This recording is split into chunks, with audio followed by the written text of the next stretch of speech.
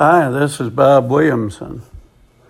And the real problem is 6 police officers were shot by a drug dealer in Philadelphia this week.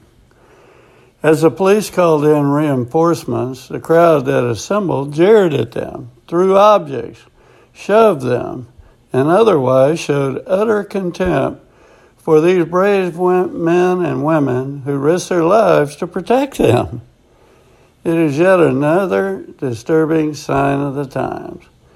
It seems there's so much hate by them towards our country, whereby our flag is disrespected, anarchists like Antifa are given free rein by leftist sympathizers who seem to share their warped ideology.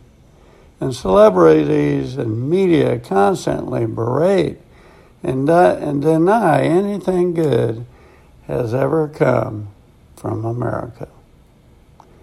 Most are now saying that America was never great to begin with. Obviously, they've never visited countries outside the United States.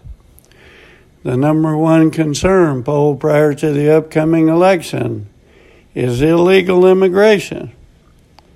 If our country is so bad, why are so many people trying to escape their own country and come here? America is beautiful.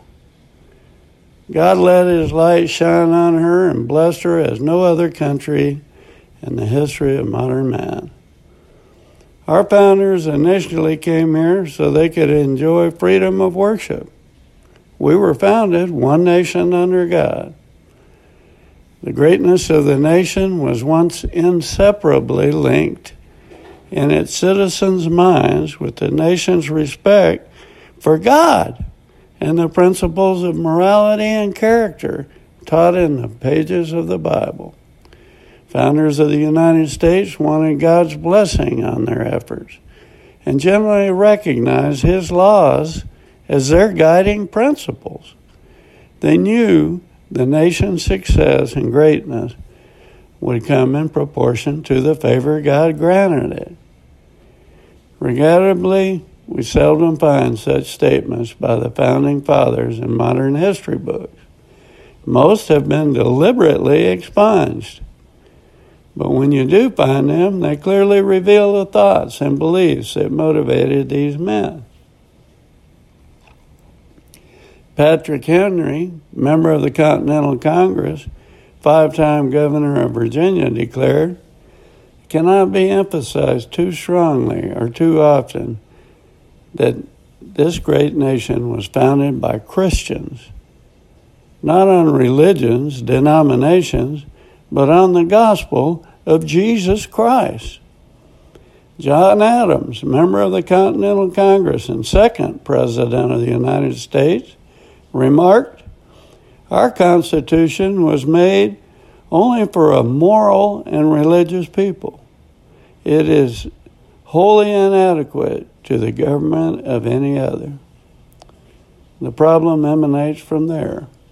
Somewhere along the line, demonic forces have deceived the nation, and we are no longer a moral and religious people. I long for the day when we have a president like Ronald Reagan, who understood that the ills of the world can be healed by returning to our basic belief system in God. I pray for a leader like this great man who understood the love of God and that prayer is needed. Psalm 33:12.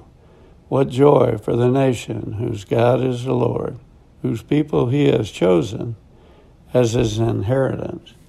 This is Bob Williamson. Thanks for listening.